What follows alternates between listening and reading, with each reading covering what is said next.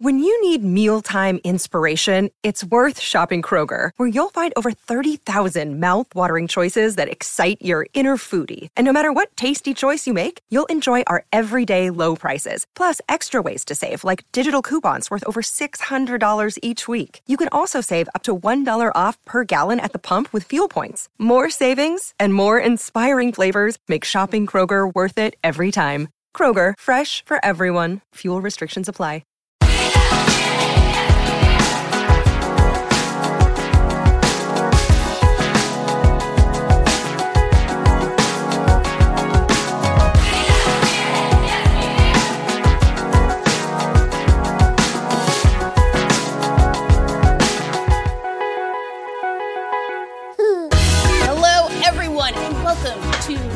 See It, a podcast where we watch TV shows and movies and tell you all about them. I am your host, Danielle, maybe in 10 years, Riendo, and I am joined by two incredible, wonderful co-hosts and an amazing producer. And one of my co-hosts is Fernanda Baby Godzilla, stumbling through life Fraches. How are you, Fernanda? I'm good. I might have gone a little on the nose now that in hindsight, but yes, I'm good. Happy to be here. I'm so glad. I'm so glad. I'm also here with LB Disgusting Gills Hunk Tears. How are you doing today, LB? What's up? I'm fine. I'm glad to be alive and not crushed. I by agree. Godzilla. I agree. It's a good status. That's really yeah. I love being alive and not killed by Godzilla. Yeah. Okay. Yeah. I'm with you. I'm with you on that. Maybe in 10 years, but I'm with you on that. So, everyone, if you hadn't figured it out yet, we are watching Shin Godzilla.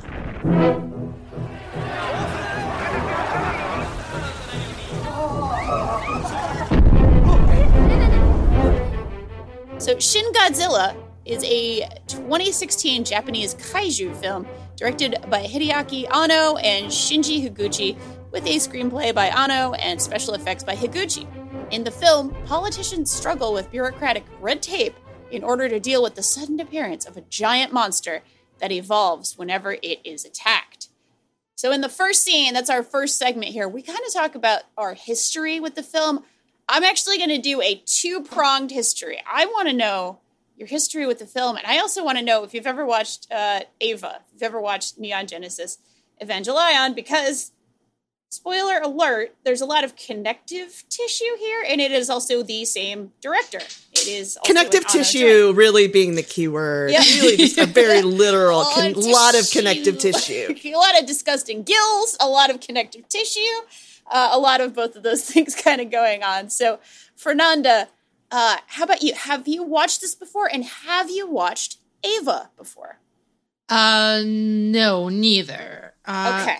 I know what Ava is because, as we've established, I used to be in a anime forum type situation, and it was a thing, but never watched it. And I'm like completely oblivious to like the entire Godzilla universe, to be perfectly honest. Yes, I have a problem with like reptiles in general, but we'll get there. That's a whole other thing. But I saw literally one Godzilla movie, and it's arguably the worst. I don't know. I haven't seen the others, but it's the Matthew Broderick one from 1998. The 90s one? Yeah. I have fond memories of it because I won't get, just for a little context, my parents got divorced when I was like very, very, when I was like 4. And we moved away, my mom and my sister and I. And my dad stayed behind in Brasilia where I was born. And then one day, like, and it's not supposed to like be a sad story, by the way. It's just to say my emotional attachment. No, it's just to say state my emotional attachment to Godzilla. And then one day in the middle of the week, he showed up like by surprise and took us for ice cream and to watch that Godzilla in the movies. And it was like the happiest day ever because I got to see my dad and have ice cream and watch Godzilla all in the same night, and a school night, no less. So that's beautiful. I do have. I have nice memories of Godzilla, but that's literally the extent of it. And the movie, again, is from 1998. I saw it in the movies. I don't remember much. So even watching this, I kept asking my partner, like, oh, but what does this mean? Like, what is even, like, I didn't really know anything about the mythology or anything else. And I didn't want to look because I wanted to, like, just watch the movie with fresh eyes. And it actually ended up being a really, really cool experience. I might explore the Godzilla universe. Nice. Further. This might, slight spoiler, this might be the pinnacle of it. So, but I would say the first one is also very, very interesting. But Gojira. The very, very 1954, the very first. That there's some stuff there. But I also want to ask, LB, how about you? The two-pronged approach here. What's your Godzilla history, and have you seen Ava before? I have seen very few Godzillas. Okay, gotcha. I think I maybe saw the first one like on TV at a party in high school. Like, when you're like in college, when you're like in that kind of like 17 to 21 age range, and it's like a very cool thing to just like put on an old movie in the corner of a party. Yep. Yeah, I feel like I saw Godzilla like under those kinds of circumstances, like the original. And I'd seen a couple of the like, corny early ones, like with terrible English dubs, like in bits and pieces. I think Mystery Science Theater did one. Yes, I think so too. And like they got some play on like local, not like the channel that showed Columbo and stuff. On weekend nights they would show stuff like that. And then other than that, I have also seen I also saw the Matthew Broderick one in theaters. Oh, see? Like the 1989 connection continues. Like that we were like the Ray age for that. Yep. Yeah, and that was an insane movie. And then I think that kind of, I don't know, I have very little like kaiju knowledge in general.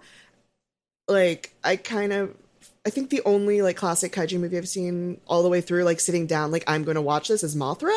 And it's just like, and that was always like where my interest was always going to be, like the cool, beautiful giant moth with the tiny fairy women who sing to Mothra. Right. Yeah. Like that's kind of what my interest was going to be. Partially because a lot of the like Godzilla fandom is not interested in the stuff I'm interested in. Mm-hmm. So I had never seen Shin Godzilla before. I loved it. I thought it was really interesting. I have seen Ava before. I watched it as an adult in like one of the most depressed spells of my life, and it was just like perfect. That's when you want to watch it. You just want to be like rock fucking bottom and watch it and be like, this is exactly it. So it wasn't quite as good as watching it in like a preteen or like a young teen when I was really depressed, which is when a lot of my friends watched it and it really spoke to them. But I did the next best thing and did it as like in like a depressed 20s directionless moment. Then I looked up.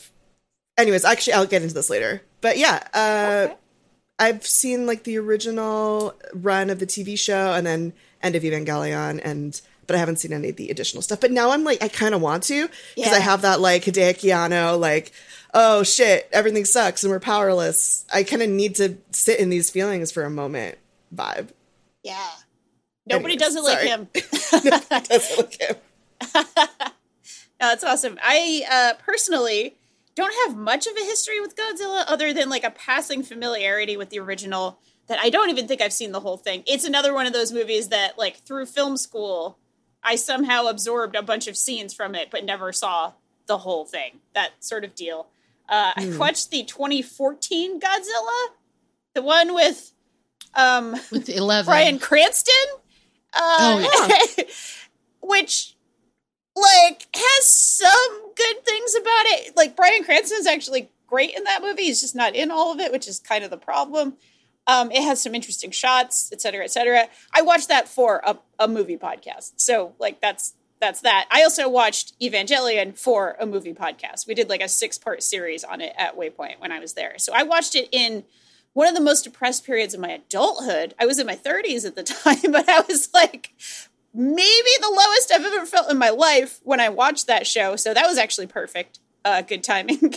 I love like the depression. I feel like I should watch this. Like I'm always depressed. I feel like I could enjoy it. Yeah. It's a truly like singular, it feels to me, again, not an anime expert, but it feels like a singular vision of deep, deep, deep depression and also giant mechs battling. That is like the thing that it is. Okay. That sounds like a good combo. I mean, you don't need to be an anime expert to know that, because if you look at the Wikipedia page for it, it says in like the first paragraph it was inspired by Anno's just struggles with massive amounts of depression. Yeah, his own depression. Yeah. Yeah, like so first paragraph, it's in there. Like it's this isn't like secret. This isn't a secret. Right. I just mean in terms of the rest of anime, I don't know what else is like this, is what I mean. I don't know if anything is that depressing. Gotcha. I mean, there are things that are that depressing, but I don't know I've seen stuff that's depressing, but nothing like... It's like one of the best works of art I've ever seen about feeling like shit. Yeah. I feel like that super tracks for me. I just don't want to speak out of turn about anime since my anime experience is limited. So I just never want to be an asshole who's like, this is the only thing. But it sure is a hell of a thing. So this movie, he was actually, I remember reading a little bit about it, that he actually was in a depressed period and turned this down at first because he was too depressed to work on it. And he didn't think he could, live up to, previous work in Godzilla. But he was, encouraged and eventually kind of said yes to it. So that makes me happy. We stand a relatable king.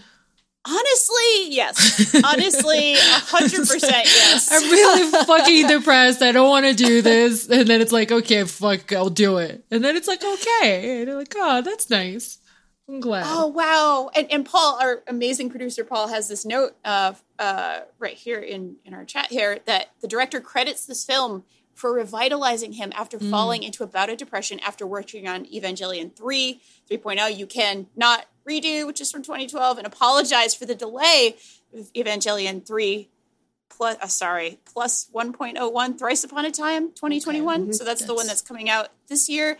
I haven't kept up with any of the rebuild stuff, but I know that it's like ongoing. So as is his depression, and he's very honest about that and very like open about it, which is pretty cool. But he's also able to make really kind of amazing work that is like obviously speaks to a lot of people. And I think Shin Godzilla, of the two things I've seen of his, I think it's fucking awesome. I think it's really fucking well done. It's weird and it's interesting. And again, like I said, there's a lot of connective tissue with Evangelion, including the use of music, including a lot of the themes, including a lot of the sort of, honestly, even a lot of the shooting style, like a lot of the sort of faraway shots and landscape shots and things like that, they feel like they came, from that series. So it's like you can see the fingerprints on it, which is pretty cool. But I guess we can get into the plot. And I don't want to do scene by scene because there's just too much. We can't do it in an hour and we can't do justice to it. Because this movie is very fast paced and everybody talks really fast, which is part of it. It is very much like a very deliberate decision. Apparently, Anno was like, you have to talk fast because we're both satirizing and also kind of working on, the theme of bureaucracy here. So you have to talk like a politician. And so the actors were instructed to talk fast. It's the Gilmore Girls of the Godzilla universe. It really is. Gilmore, there's something there. Like Gilmore, like Gil's Godzilla G's alliteration. We'll get there. We can workshop this. More, yeah. I think we're pretty much there, actually. I think that was good. But we do start sort of on a little boat, on somebody's little boat. There clearly some, like first responders are looking for somebody on a boat. And all of a sudden that boat capsizes. And all of a sudden we're working with, there's something boiling and fucked up in the ocean and has caused a major accident in a traffic tunnel. And we start meeting our characters really rapid fire. Our prime minister, we've got Yaguchi, who becomes one of the main characters. There's just a lot of politicians talking really fast about what do we do about this? How do we solve this problem? How do we fix this problem? And it's it's a lot to take in at first. I remember, because this is the first time I've seen this movie too, I kind of was sitting there taking notes, and like I was writing too much, and then I forced myself to write less because I was like, I'm just not going to keep up with this, basically. So there's a whole hell of a lot going on, but really we're getting the kind of gestalt of the whole thing is that politicians are talking fast and trying to figure out how to deal with this problem, which they don't know what it is yet. And there's a lot of sort of scuttlebutt about, oh, it's volcanic activity. No, it can't be volcanic activity because, you know, there's no active volcanoes and blah, blah, blah. And there's other sort of problems with it. So yeah, a lot of these shots, especially in the tunnel, are sort of evoking the Fukushima disaster from 2011, the really horrible nuclear disaster. And there's a lot of things in the movie, as producer Paul has noted, and we'll get to them a little bit later, but there's a lot of things that are sort of directly evoking that disaster, which is sort of in parallel to the original Godzilla, really, really, really evoking, you know, the sort of original nuclear bombs that were dropped on Hiroshima and Nagasaki, which are also referenced here, absolutely, but there are sort of more references in this one to Fukushima. So like right off the bat, we're kind of working in that territory. And also right off the bat, we are working on what I want to really discuss. I'm really curious how other people saw this. But the sort of thesis of the movie is kind of that they're both satirizing bureaucracy, but also kind of showing that there are also like smart people working in it and smart people working on teams and actually making intelligent decisions. So that's really something I want to talk about a lot during this podcast, because that was something I was like, okay, are they just making fun of bureaucracy? Because they are absolutely making fun of bureaucracy. There's a lot of like bumbling decisions, and there's some goofy things that happen that are like, oh, don't worry, public. And then something immediately happens, and there's like a cut to that. And it's like very obviously making fun of the bureaucrats. Then there's also, again, like really smart, intelligent people who are making good decisions and basing their decisions on intelligent things. So it's like, there's kind of both going on. Yeah. I think, you know, what I got from it was, and the movie is so fast paced and the cuts are so quick. It took me like a bit to get used to it. And that's like on me. I feel like I'm just so used to sort of both the Hollywood, like American, like classic little format and the Brazilian format, which is a little different, that like this experience to me was just strange, not in a bad way, but it was just kind of like, okay, I need to get with the program here. I'm going to get lost. But what I got was that they did have this team of the very like stuffy bureaucrats who didn't get anything done. And their only solution was like nuke it, which is kind of an understandable instinct considering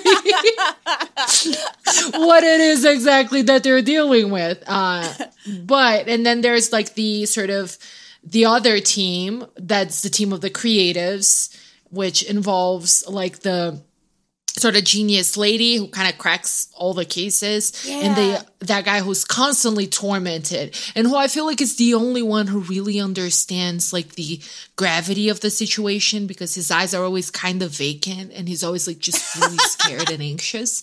Again, we stand another relatable king, but I kind of feel like that's kind of how it was sort of divided. And then in like the big bureaucrat team, we had this sort of rogue younger guy who ends up being sort of the quote unquote savior figure of the whole thing. But that's kind of how I read it, that they had the two like layers to it. Yeah. Well, that they sort of said he could have the team, right? The team of like the nerds, the freaks, I forget the whole thing, but it's like a crack team of nerds and freaks. Pain in the bureaucracy or something. Yeah. It's what I got on my subtitles. Good. I don't know if we had the same subtitles. Pain in the bureaucracy is really good. I don't remember that line specifically, but yeah. LB, how about you? How did you see this as like the sort of divide here between satire and also being like, well, also some of these sometimes smart people get shit done even in a bureaucracy, I guess? I guess my thing is watching this, my view of this movie was so filtered by my experience with Evangelion that which is an interesting show because it's about a lot of things, but it's also about like a shitty government full of people who are mostly doing their best to deal with something they made and they're doing like awful shit. But they're also like these individuals who are doing their best while as a collective they're doing terrible things. Which isn't a satire and isn't straightforward. It's just like complicated. So that was the lens with which I was watching Shin Godzilla. And I think where I kind of am at on it is that, yeah, it's, I mean, obviously the Japanese government in Shin Godzilla isn't like making children get into weird experimental giant weapons to fight giant monsters. Right. That's not what's happening here. So like they're not as like they're not nearly as bad. And honestly, we like don't really see them doing anything that's bad. They're just kind of immobile, stuffy and incompetent and removed. So like what I thought was really, really well done about this opening section is that you have like the kind of images of this disaster and of this creature or this something that's in the water. You see all these people, you see like, it's a very human experience. There's people who are there. There's people running from their cars and getting covered in blood, maybe? That's flooding I think it's gill like the juice. Gill juice, yeah. That's flooding the tunnels. And people with their phones, like shooting the steam and the tail. And it's like, you know, it has this kind of handheldy documentary, a little bit documentary-ish, a little bit found footage. Like vibe. Cloverfield kind of thing. Yeah. Yeah. And then you go to the people who are actually in charge, who are like our named characters. And they are in these rooms. Yeah. With these like upholstered furniture. And it's looks like so still. Yeah. The editing style is pretty frenetic and they're talking really fast. So we're getting these fast cuts of conversation. We're cutting really fast between that and the action. But what I think it does really well, and what I think a lot of disaster movies don't do well, the way Shin Godzilla did, is that you really see the contrast between the speed and the movement of a disaster versus the slow pace of the response to it. Yes, that's a very good point.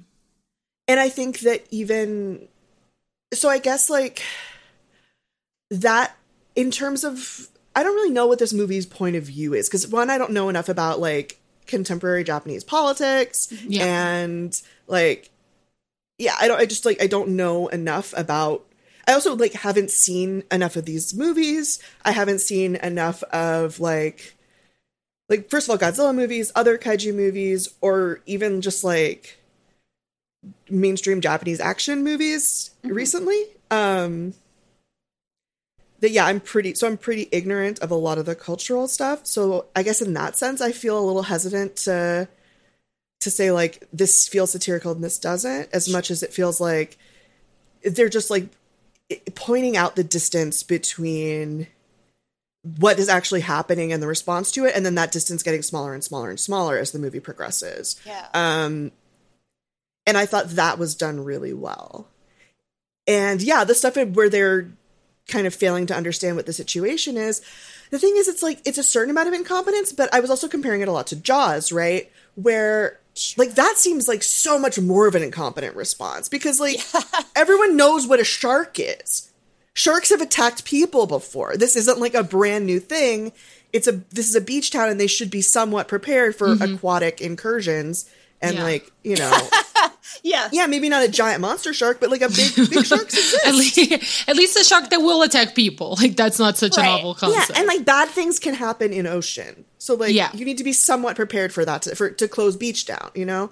Whereas like giant prehistoric constantly evolving nuclear lizard, like there are these moments where it's like we don't have the infrastructure for this, and it's like, yeah, you don't. Yeah. Why would you? Right. Why would anyone be prepared for this? Yeah. So, yeah, it really. Oh, sorry. Go ahead. Oh no, I was saying it's complicated. So it's like it's this combination, and I thought it was a pretty nuanced combination, and actually both nuanced and a very generous combination of kind of poking fun at how slow bureaucracy can be to handle stuff, but also like, yeah, there's people here who are ruthless and people here who are super ambitious for themselves, and there's people here who are just doing their best. Yeah, it seemed to me, especially just watching this as an American in 2021, right, which is the only lens I have, of course. Yeah. Of like, okay, a lot of these people are doofuses, but they are at least actually trying to do something.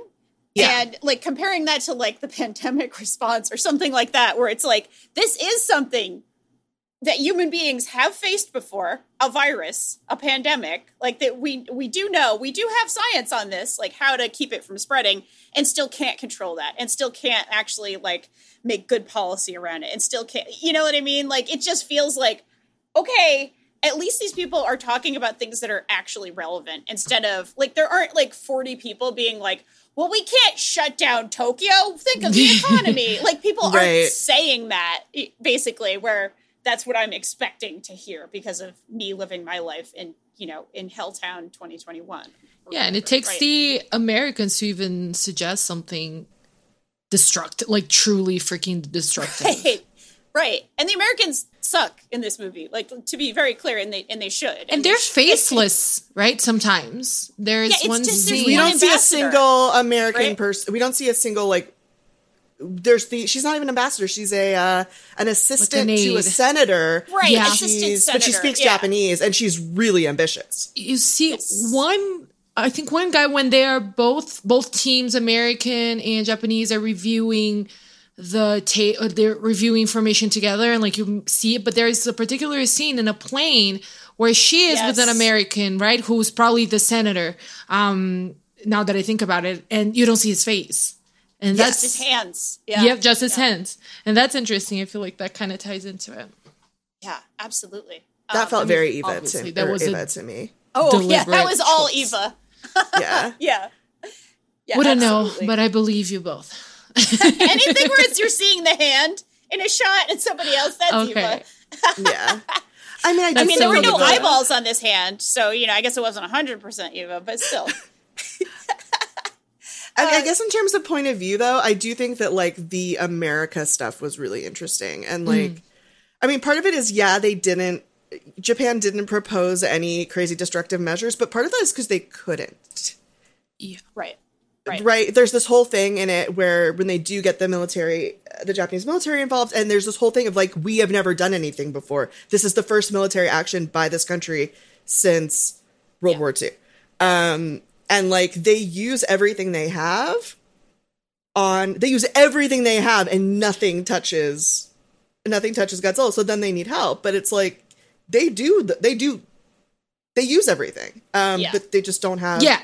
On Godzilla itself. I meant not like in terms of just launching a nuclear. Well, they don't have a nuke. But they don't have a nuke. Yeah. Japan doesn't have nukes. They're not a nuclear power. And that Japan is kind of this weird military protectorate of the United States and that was, like, I know there is a really big, like, super right-wing nationalist movement in Japan to, like, have a very strong power, to be, like, a major military force, and I'm hoping that's not what this was, but I do think that, like, nationalism gets more complicated than just, like, nationalism as a scary right-wing thing versus not being not nationalist and being normal when your country is a weird military protectorate pseudo colony of at the same time, the way they approach the solutions is not by force, right? Like, at the end of it, what works, like, it's with, of course, assistance, but, like, the idea to me was that, like, it wasn't just throwing a bunch of shit that explodes, because then the creature is just going to explode right back, and worse, because it develops lasers out of its back or whatever the fuck creature. Do we want to dive into what this guy is like? Yeah, let's talk about Godzilla / Gojira, because that's a very fun plot point about what it's called as well. But we could just call it Godzilla because I watched, the American version, et cetera, call it Godzilla. Obviously, it's Gojira. In Japan, there's a whole history there, blah, blah, blah. But Godzilla keeps evolving, and the bureaucrats, the sort of slow bureaucrats, are very slow. They are slower than it evolves. There's a whole thing about the very beginning that it's a swimming creature. It's an aquatic creature, and it could never be on land. It would crush itself. It could never have legs, right? And they actually, consult biologists, and it's not coming from absolutely nowhere. It's just that this thing is unforeseen and evolves really fast. So, of course, it comes onto land. Of course, it crushes things and destroys things, and it has really cute baby googly eyes, actually, when it comes onto land. So cute, can we take creepy. a vote? Yeah. I wouldn't. Okay, so now Paul is sending us pictures of the googly. No, that's me. I'm doing it. Oh, sorry, it's you, Elby. Sorry. It's kind of cute. It's fucking terrifying. It's fucking scary. Weird. This is like, I forgot Godzilla was supposed to be scary, and then I watched this and I was like, oh no, Godzilla's scary. And it's just like, this is the scariest one, I think. It's the scariest one, I think. This one. This iteration. The baby, because both the eye, like this creepy fish eye with no eyelids, and the ooziness of the gills, like letting liquid, and it's... If it looks slushy, no, it's horrifying. I would take give him a little pet behind the ears. I will take the freaking giant one that's twice its size and has like freaking lasers than this one, because at least that one will kill me quickly.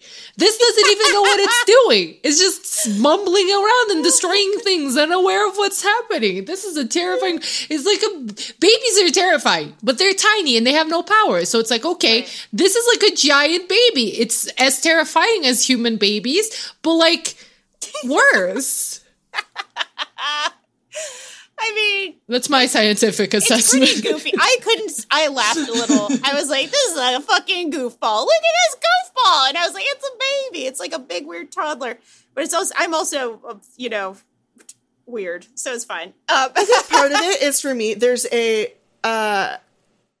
in the recent Devilman anime, Devilman Crybaby, there's like a monster that's a baby, but that turns into this like giant eyeball thing. And it's really, it's like, honestly, one of the most upsetting moments of anything I've ever watched is with this thing that does something. I'm not going to like say what it is in case anyone wants to watch it, but it does something bad and starts and kind of has like a crying moment. And these eyes really reminded me of that eye. And like, those like things that haunt you when you close your eyes. Sometimes your brain's like, I'm gonna fuck with you. Here's the thing you saw once that really upset you. Mm-hmm. Like that's one of those for me. So I'm just like, I have like a visceral really bad response to this kind of like round, unblinking baby eye. This was really rough for me. And this is the one that I named myself after, with the disgusting gills, where it just has these like meat gills that have like just blood or gill juice just kind of pour out of it. They're horrible. They're abhorrent. That's the worst. It's a juicy gill. Yeah. It's really juicy. Is it blood? And we don't know, but it's red. It could be like a symbol for its rage. Because this is like a creature made of rage. Like, right? Yeah. We'll talk about it. Even as it evolves, it doesn't really have a personality, right? Per se. Like, it doesn't. And that's the thing with the eyes, to me, because even as they evolve, they never get life, right? They stay pretty dead and disconnected to the whole situation. So to me, that's scarier than creating, because like, for instance, my recollection of that Godzilla monster, which of the 1998 Godzilla, which is probably, again, the worst Godzilla, but like, it's a very T-Rexy, right? Like it's very reminiscent to things we have seen, and all of that kind of like takes me away from this like it humanizes, quote unquote, it in a way. Like I can kind of see it as a living creature with its own motivations. And this one, it just gives me nothing. It just really is like this giant thing that just causes destruction for kind of the sake of it. I don't know. Yeah, there's like a blankness. Yeah. There's like a blankness that's really creepy. And also it's just like, the original Godzilla design, I am familiar with it. It's like it feels friendly to me. And also like we've seen it so much, and we've seen it being cute so much that like this little Godzilla, like there's a Godzilla apologizing at a press conference toy that apologizes. It's so adorable. Cute. It's so cute. And like there's a Godzilla expression that I've kind of associate with Godzilla, and also like in later Godzilla movies, he is not necessarily a bad guy. He like helps people, some sort of. He like fights other guys. Reptar is kind of like a Godzilla. Yes, Reptar like creature, which I didn't know. But again, it's another the Rugrats. Yeah, it's basically Godzilla dinosaur thing, which I didn't know. I was like, "Oh, that looks like Reptar," and then my partner was like, "Because it's supposed to be like kind of Godzilla-ish." So, we did grow kind of like accustomed to like the cuteness of it, and then it's like, oh no, there's literally nothing cute about. Well, Danielle would disagree, but listen, the thing is, there is a cuteness here, and that makes it worse. The cuteness, the babiness, because it has these round baby eyes. Yeah, it's an animal. That's the thing. Like the reason why, and I'll talk about this too. I actually feel very sad when Godzilla gets hurt in this movie. And I know Godzilla needs to die. I know it's not okay. It's going to hurt people. It's going to kill people. It's got to go. But the fact that this is sort of the personification, or I guess the animal, whatever, the personification, I don't know, of a nuclear disaster of some kind, right? This is a disaster. It's a walking disaster. It's a swimming disaster and a walking disaster. But the fact that it looks like an animal makes me have sympathy for it. The fact that it shows pain when it gets hurt makes me have sympathy for it. And that's just my own human failing and weakness, right? As I like watch this thing, I'm like, oh, it looks like a little dog, or like, oh, it looks like a bear. That's the thing. When Godzilla walks around, it kind of lumbers around like a bear sometimes, and it's kind of cute in a way, and that's the danger of it, like you're saying, LB. Like, it makes it worse because it's cute, because there is that little bit of sympathy for it, even though you know it has to go. Like, there's nothing morally wrong about killing a thing that's going to kill you. Like, that's okay. I mean, but yeah. Something that's purely evil and that we can't identify with is not scary. Right. Yeah. Right. I mean, if you look at, like, every successful monster ever, it has, like, its own vulnerabilities and ways to relate to it. It can't just be, like, it's never just, like, a cold thing that's nothing. It has, it's, like, it has, like, Godzilla feels really fucking sad. Yes. Like, I didn't find myself feeling sad for Godzilla, but I found myself feeling sad looking at Godzilla, especially this weird, scariest possible baby Godzilla. Yeah. And it's like a little, like, blind little baby just thrashing around town, not knowing what to do. Wait, it's the fucking Eraserhead baby. That's what it looks like. Oh my god, it is. Yes. Yes. It's Eraserhead baby. It's Eraserhead baby. Yeah. It's the same feeling. It's a fucked up baby. It's the same feeling. I've fucked never up, seen gross. Eraserhead. Okay, well, here's the baby. It's horrifying. Here we go. It's not going to look pretty, just so you know. Yeah, there you here's go. the baby. I don't want to. I don't. Honestly, it looks a lot like E.T. I'm not going to lie. It looks like E.T. Yeah, but E.T.'s not as scary. Yeah, E.T.'s nice. Friendly. Yeah, E.T. is a buddy. E.T. I'm more comfortable with killing E.T. than I am with killing the Eraserhead baby. Oh, I thought you were going to say with Godzilla. You're more comfortable with killing E.T. than Godzilla? Fuck E.T. That's E.T. the most controversial opinion you've ever had on this show. Wow. Fuck E.T. Wow. E.T. is gross and weird. Where are you from? What do you want? He has a healing touch. Who cares? I want that healing touch. Listen, every time I strain my IT band, I want ET to come on over, give the healing touch, no more ow, whatever the fuck he says, and make it better. He's and so then, like, gross. where's this little bike? Oh no! And if you kill him, you're gonna kill the other kid too. Oh. Right? Well, I mean, I'm not gonna kill him. I just say it's like on an intellectual level, I know all this, but like on a visceral level, I'm more horrified by ET. Okay, I find ET more off-putting and less interesting. Okay, sure. Sure. E.T. That's doesn't fair. make me sad and doesn't make me contemplate like life. Okay. And Sure. Yeah, that's very fair. That sounds like, super fair to me. Yeah. these Godzilla designs, like what I like most about Eva, because I don't like mecha anime. Sure, I don't like same. it. I think it's boring. Oh, you're a big robot. You're doing a big fight. Who cares? Not me. It's But not my thing to either. it's like, so just not my thing. Big things fighting. Like, It's big. Who cares? And that's like honestly like why I've avoided a lot of like modern kaiju stuff is that I'm worried because I really like the campy old stuff that's fun and interesting and aesthetically cool. But like I don't, maybe I'll like it, maybe I won't. I'm curious now. But now I've seen this, I'm like, my standards are so high.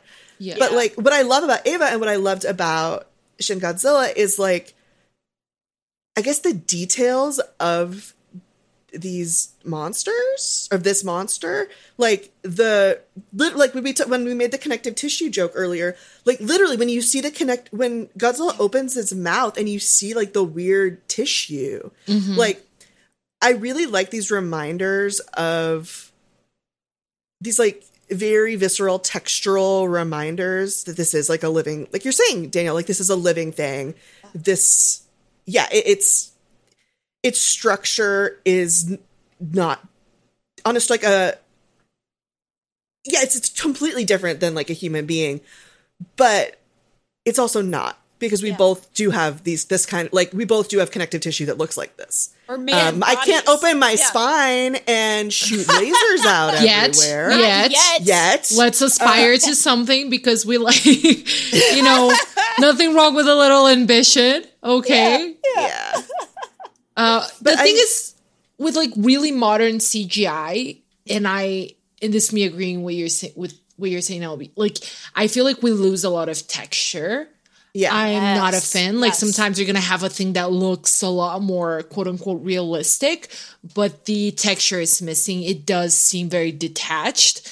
And then with this kind of like computer animation that is, of course, technology, but it obviously pays homage to the monsters of yesteryears. I do think that it's richer in that sense and more relatable in that sense. Yeah. I think sorry, go ahead. No, that's absolutely it. Like you can actually, I don't know if I'm in any sense, but yeah, I do feel like I can see that tissue more like my own than I would with this super advanced state-of-the-art CGI thing that we would get on the movies today, which I wouldn't know because like I'm not really thrilled by giant creatures. Like my partner went to watch like Godzilla versus Kong at the drive-in and he was like, oh, do you want to go? And I'm like, nah. Thanks. I'd literally rather die. But I mean, I digress. I think that the CG, like it's uneven. Like there are parts where I wish it was better.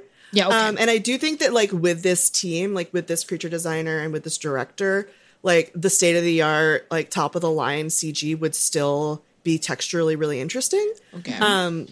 Just because the texture stuff is built into what we're seeing. But I do think that like, ideally like amazing, super billions and billions of dollars poured into disgusting models is like the ideal. And it's just all like it would just all be very expensive practical effects of just like nightmare textures of Godzilla, for 5 seconds before he evolves into something else. Like, it's one of those where I'm like, nothing has ever looked better than The Thing, right? Yeah. It's one of those, which, funny, came out like the same day as E.T. or whatever that we were just talking about. So yeah, like, I don't know if anything will ever look better than that movie and that movie's effects, right? But also, what's so scary about The Thing? The Thing fucking evolves. It's flesh and it evolves, and it's made of body and blood and bone and all the things that we don't like to look at in ourselves, right? Yeah. Like, and it is us. Yeah, very base level kind of stuff, right? Very like, oh, okay, yes, we don't like to look at what's inside of ourselves, like, but yeah, that's what it is, and like that's this kind of filmmaking, and that is this filmmaker, right? Like just judging from Ava, like that's what's going on here.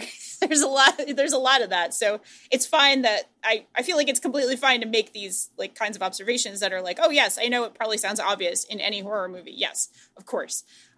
Twisting flesh and contorted flesh is like such a hallmark, but I mean, there's a reason for it. There's a reason why it exists out, and there's a reason why we like to watch it at the same time. So yeah.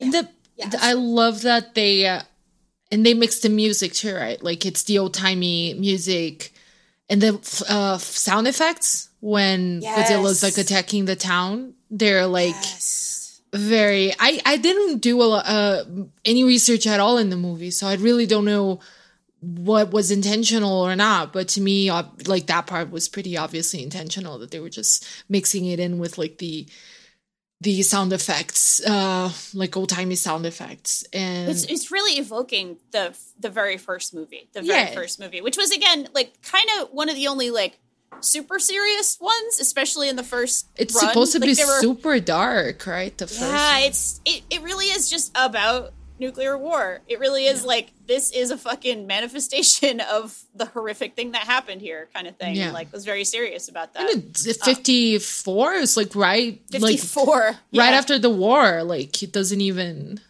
Yeah, it's not long after. The feeling there is obviously going to be a lot different. And like when the teams. Like, and when they switched to the team of, like, the nerds and the rebels working, they would play like, some, like, guitar riffs and stuff. These are the rock stars of the situation. So there's some rock music. And it was so deliberate and so obvious and so abrupt. And it worked so well. Again, for the first 10 minutes, I was like, do I like this? How do I feel about Like, I don't understand what's happening. Like, my eyeballs are very confused. But then, like, halfway through, I was just, like, rooting along with those nerds, just very excited, like a riff is and we would go from 0 to 100 all the time, right? There's a scene like the guy is like taking a nap because he hasn't slept or showered in days, and people are talking about how much he stinks, and then the very next scene, Godzilla's awake and destroying things again. It goes so fast. It really it's 2 hours long, and I get really whiny about movie lengths. Oh, me too. Same. But I think if you can make a 2 hour long movie feel like this, go for it. You earned it. Yeah. It just sped past. And I got a little stoned for this. I'm not going to lie. As one should. Yeah. And for real. it held my attention so well. And things don't always, because I do have, I've got ADHD. I was exhausted when I watched it. I had a pretty long work day. But I got on the couch, I got a bunch of stuffed animals, which was a good call, because I actually had to cling to some things because I got creeped out. But yeah, this is it was just a good 2 hour movie experience that was exciting the whole time, even though, like you said, Fernanda, what the fuck is going on? It took me a little bit to get used to it. Yeah. And throughout the whole thing, you still are just going back to people in rooms. It's not like, we are the nerds go out there themselves and are fighting Godzilla. They do this whole this. So do we want to talk about the Professor Maki? I mean, we can talk about Professor Maki, which is a cool. So I was going to talk about the final battle thing and the use of infrastructure. I think we can totally skip to that, because there's just a lot going on. I think all we have to kind of say is there are many transformations, there's many mutations, and there is a scientist who kind of figured out a lot of this stuff, and they had to interpret it. But the nerds do a great job, and they interpret things. And it comes down to this big decision of, okay, do we nuke it, which is what the Americans want, versus it's what the whole world come up wants. with this. Yeah. So the whole world wants. The whole world, because it can leave and there's a lot of teamwork in that too, right? Because it's not just the nerds are doing their nerdy shit, and good on them. We love you, nerds. Yep. Good job, nerds. But they also need help from authorities to get things, to get clearance, to get samples. Then they need an extension in the deadline and things like that, right? So it really is about the teamwork, and also about the sort of quote unquote bureaucrats working with them there too. Yeah, there's actual teamwork, which is why I'm like, okay, that whole question about, like, is it a kind of satire on this, or is it also, like, it's both a satire and also, hey, sometimes smart people do their jobs well, which is, like, satisfying to see. And then, LB, go ahead. I know you want to talk about the sort of big final decision here. Yeah. Oh, so, yeah, when they do they do this thing with, they make a blood coagulant to stop Godzilla, but I just, like, so... Most of my image of kaiju movies is like monster fucking up a city and then military fighting monster or other monster fighting monster. Yep. Mm-hmm. But like the city is like the battleground and the collateral damage. And a lot of like the way they talk about Tokyo, there's like kind of this, the fight with the with whole world. Whole world wants to nuke Tokyo, and Japan is like, we really don't want to do that. Right. For obvious reasons, like you're saying. For many reasons, yeah. But the Tokyo being this, like, it kind of having this passive stance as, like, it can either be collateral damage or it can be a different kind of collateral damage. But the way they use, the way they do this fight where they have, like, the Japanese military destroys these skyscrapers that fall on Godzilla and put bombs in trains and are basically like using the city itself as a weapon. Yes.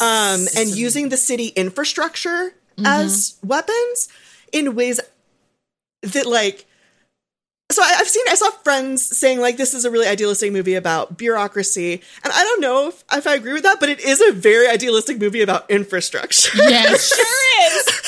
Like, the heroes of this movie are the this nerd team, but it's also the fucking city planners. Yes. Yes. And, like, the people who built these amazing skyscrapers, which I'm also, like, thinking about it in terms of mechs and mecha and, like, what is the size of a monster and what are these, like, feats of, human engineering. And, like, we do have feats of human engineering. We have them all over the place. And that, like little stoned LB in the middle of the night. Like, I love trains so much, you guys. Trains are gonna save us all. Trains are gonna save us all, though, for real.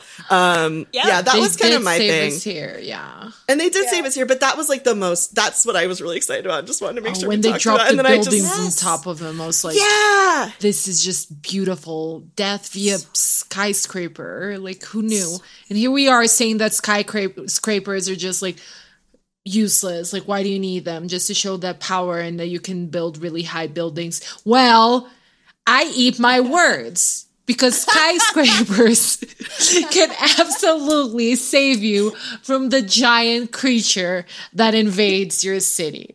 Okay? I stand freaking corrected.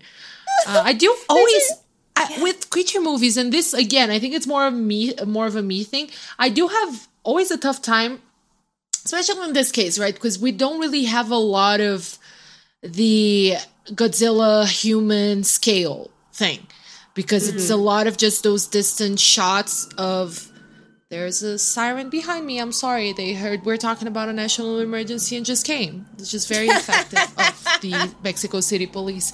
Thank you. We're good here. We're good. Just a No podcast. Godzilla here.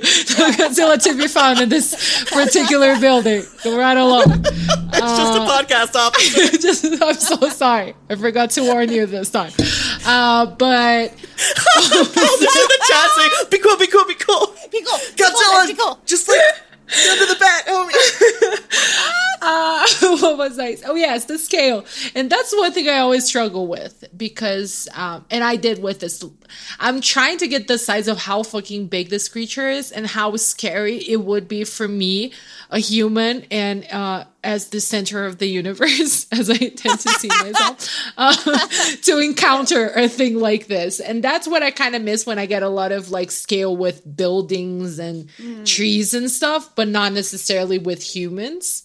But I don't necessarily know if the movies who do that are successful. But that's my critique to all your monster movie people. Make me understand how scared I should be of Godzilla next time. I guess with the trains, you kind of get an idea. Because you know You're how right. the train is, right? So it's like, all right, you can kind of, it only came up to like Godzilla's like little tibia, right? Yeah. But it obviously there's a bomb, and there were several bombs, and it squished the creature. And Yeah, blew it yeah. up, so. Again, I think it's more of a me thing. No, you're right. I appreciate it though. It's true. Yeah. I'm Throwing trying it to out figure there. out how Big Godzilla would be like out my window compared to Right. the building. I'm like, so I'm looking at like was in 5-story Bushwick. building height. Let's see. I think there's like I clicked on something. There was like a Gojipedia, so maybe the Gojipedia should get on this and give us several scales. Like, hey, Honestly, There you go. I tried to look up stuff about Godzilla and like Shin Godzilla, and I like some analysis and some like cultural context and stuff, and I found nothing. I only found stuff about here's how big Godzilla is. Here are all the evolutions of Godzilla. It's Shin Godzilla. He's really cool. Here are what I think could possibly be. It's like people who are just really, really, really, really into this like monster, which is great and probably very helpful for questions like how tall is Shin Godzilla compared to me, and how tall is Shin Godzilla compared to other Godzillas. But yeah, that's like another reason why I've not been super drawn to kaiju stuff, just because I feel like the stuff I would want to talk about it and the stuff general fans want to talk about are just different. Yeah, I do like Weird Pacific sad Rim. shit is better. Yeah, go for it. Go for it. No, just said that I really like Pacific Rim. Like, I think it's a good movie. Yeah. But to me, what makes these movies interesting are the humans. So I really don't think it's me being interested in like the kaiju universe. It's more like you humans reacting to the kaijus, which is kind of the richness of this too. Like, if it was just Godzilla destroying the city, I'd be like, this is kind of boring. Right. Yeah. There would be no grounding element to it. I mean, it might be horrifying to kind of look at, but it wouldn't necessarily be quite as grounded. There's like one thing I wanted to mention about that sort of last skyscraper kind of falling on Godzilla, which is there's a really lovely shot of like paperwork in manila envelopes like falling, and it's like this really fun shot that's like, yeah, we're gonna beat Godzilla with bureaucracy. Like, it was kind of like a funny, like a little on the nose, yes, but like a really, really funny shot. That I loved that. Appreciated a lot because it was good. It's like, this is what we've got. We're using what we've got. That. You know? Yeah. It was. Well, I think that it was a really nice parallel with that really horrible moment earlier in the movie where we see this family getting ready to evacuate, and Godzilla gets the building they're in, and we like see them in the building, and then we see the building go, and we're like, okay, they're dead. That's awful. Sad. And then you have like that kind of felt like a parallel, like the construction, the way that was edited together and shot felt parallelish to me. In this kind of like, I don't know, buildings fighting back, and like here's this space that used to be used for this thing, and the structure that it's in is like a weapon. I don't know. It's really cool. Yeah, I completely agree. Do we want to get to this like the Buck Wild ending?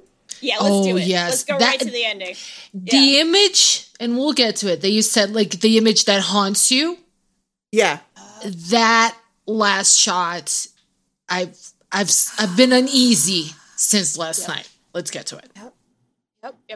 I just want to mention very quickly the sort of Buck Wild solution with the putting the anticoagulant in its mouth with these construction things that Paul had a note about. Infrastructure! It being very, very, very closely related to the boom pumps that were used to cool down the damaged reactors at the Fukushima plant. Like, it actually looks a lot like that, which, again, very cool, very interesting. It looks wild to, like, put stuff in its mouth to freeze it up, and then it freezes. It fully freezes, and it just becomes, like, an icon, like a statue of death and destruction in the middle of a destroyed city. And it's kind of like, you know, the young lady who proudly wants to be president of the U.S. and then Yaguchi, who's like our main nerd, our main bureaucratic team leader nerd, talk about it. And like the sense is really just like, we've just got to live with it. It's not fucking going anywhere. Like, we just have to live with this. And it's always going to be there. It's always going to be like haunting us. It's always going to be there to remind us. It is really haunting. And it's like, oh, what a good ending that, you know, they stopped Godzilla and all this teamwork happened, but also, like, it ain't fucking going anywhere. Because that was the first question, right? And I said it out loud. I was like, what the fuck are they going to do with this giant frozen Godzilla body? Like, Right? What are they going to do? Like, What could they do? Are they going to like shoot it and see if it explodes in 1,000 pieces? Like, I don't think so. I don't think that's Put it safe. on the moon? Like, what are you going to do with it? You know? It's No, very effective. and that's the thing. And They very just have haunting. to live with it and see it and understand that it's a latent, imminent threat that can go back to life at any moment. Yep. And you might have to nuke everything. Like, that's the other thing. You might have to nuke everything anyway. Yeah. After everything And you're you've gone completely powerless. You have no control over that. That it's you are not the ones with the button. Other people have the button. And if this thing ever comes back to life, you've got a countdown of like this long to get out, and you're fucked. through. Yeah. Which is like Really, Anno. yeah, yeah, Right? Like- very Anno. And like Yeah. also just I don't know, the thing about these like this type of thing, and that the horror of the original Godzilla is that you're fucking powerless. Yeah. They're so much bigger than you. And I think to a certain extent, Fernanda, like not having a sense of scale is kind of good. Yeah. Just in terms of being like, it's unthinkably bigger than you. Yes. You can't imagine how big it is. That's right. It doesn't That's true. make any sense how big this thing is. Because you're so powerless in the face of it. You can't And, like, imagine like this- a living thing being this. Yeah. Which again ties back to like the destruction that a nuclear bomb can do, which is unthinkable and unimaginable. And like something that, like we shouldn't know what it is. It's almost a cosmic horror thing, right? Yeah, Like, it like- is unthinkable. It is obscene knowledge, right? That we should not have. We basically. shouldn't have. We shouldn't know what this looks like. And it's okay. I'm gonna go like way insane here. But we've been at this for more than an hour. So if you're still listening, you love us anyway, and you're gonna put up with my stupid ass comments. But just speaking it now, it kind of to me also had like sort of this might sound completely deranged, but like a tie to sort of mental health in a way, because Godzilla was the super destructive, huge force, and they were able to contain it, but it was still there, latent, and you had this like to look at it in the face and see it's there, and you don't know whether or when it will sort of reawaken. Yes. It is depression. That's so fucking real, Fernanda. Holy shit! Yes, it is. Yes, it is. Godzilla is depression.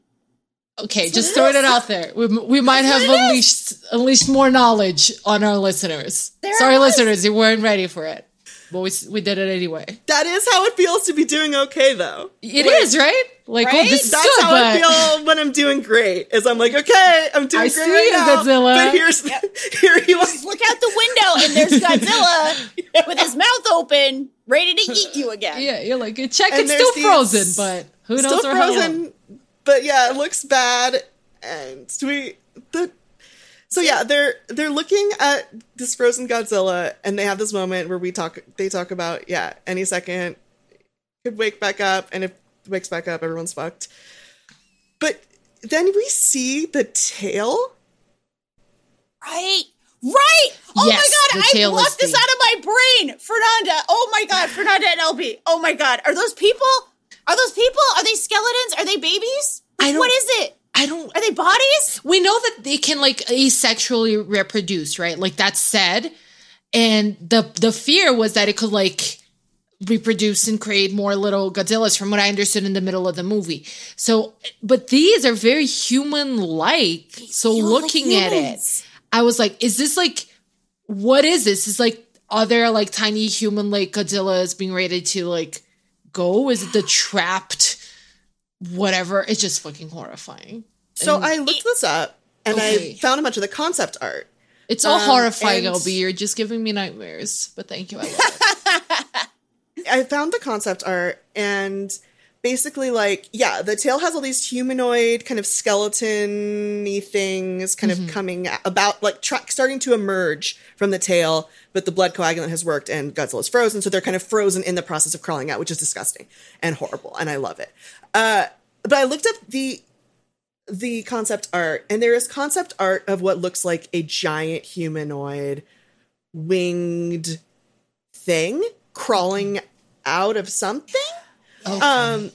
And I guess there were some earlier versions of the idea for this Godzilla where like instead of evolving, like morphing, like each Godzilla would emerge from would kind of molt or like emerge from the carcass of the previous Godzilla. Oh.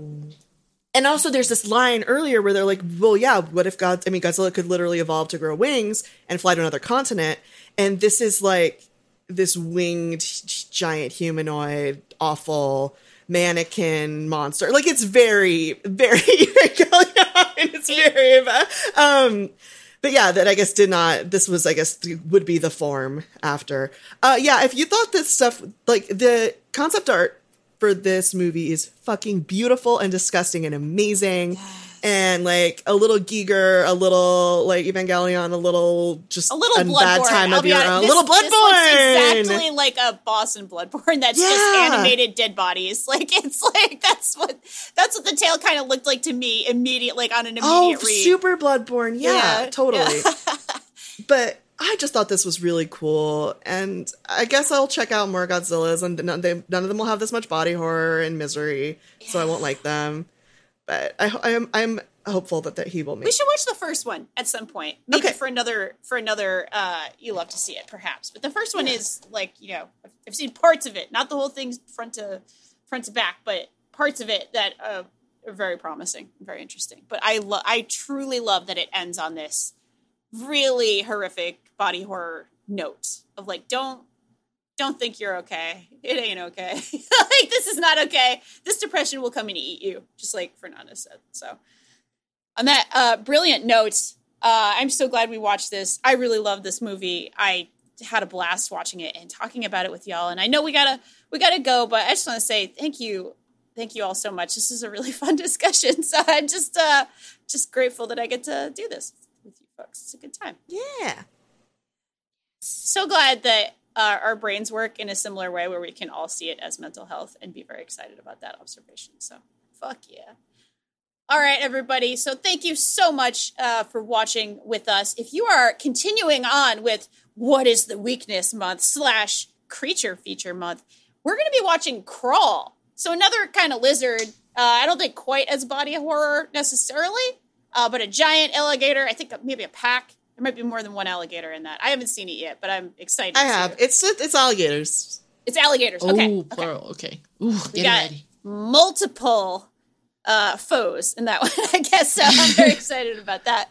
That's very, very good. That's very cool. So yes, as always on Thursday mornings, it's at least Eastern time. It's in the morning. We launch new episodes, and it's going to be Crawl if you're watching along. And that's what we have for you this week. We do hope you enjoyed your cinematic journey with us. Please do, if you have a moment, rate and review our podcast. It helps us so much, and we appreciate it so much. You can tell a friend. You can listen to all of our great shows at fanbyte.com/podcasts. You can follow us on Twitter at fanbytemedia, Instagram and TikTok at fanbyte, and of course on fanbyte.com. And you can watch all of our very good streams. We stream most days at this point on twitch.tv/fanbyte. Thank you so much to Paul, Giant Vape Clad Tamayo, for producing and also for giving us awesome trivia and awesome facts as we do our show. Much appreciated, Paul. So, LB, where can we find you online? You can find me on Twitter at HunkTears and on fanbyte.com at fanbyte.com. That's a good place to go. Fernanda, how about you? You can find me on Twitter at NandaPrates _ NandaPrates. And also you can listen to me talk about MMA in my other podcast, also here on Fanbyte, called Best Camp of My Life. If you want to follow Paul, he is at Paulimayo on Twitter, and I am at Danielle RI on Twitter. Thank you all so much. Thanks for being my, fellow survivors in our little bunker here as we're getting through Creature Feature Month. And until next time, love to see it.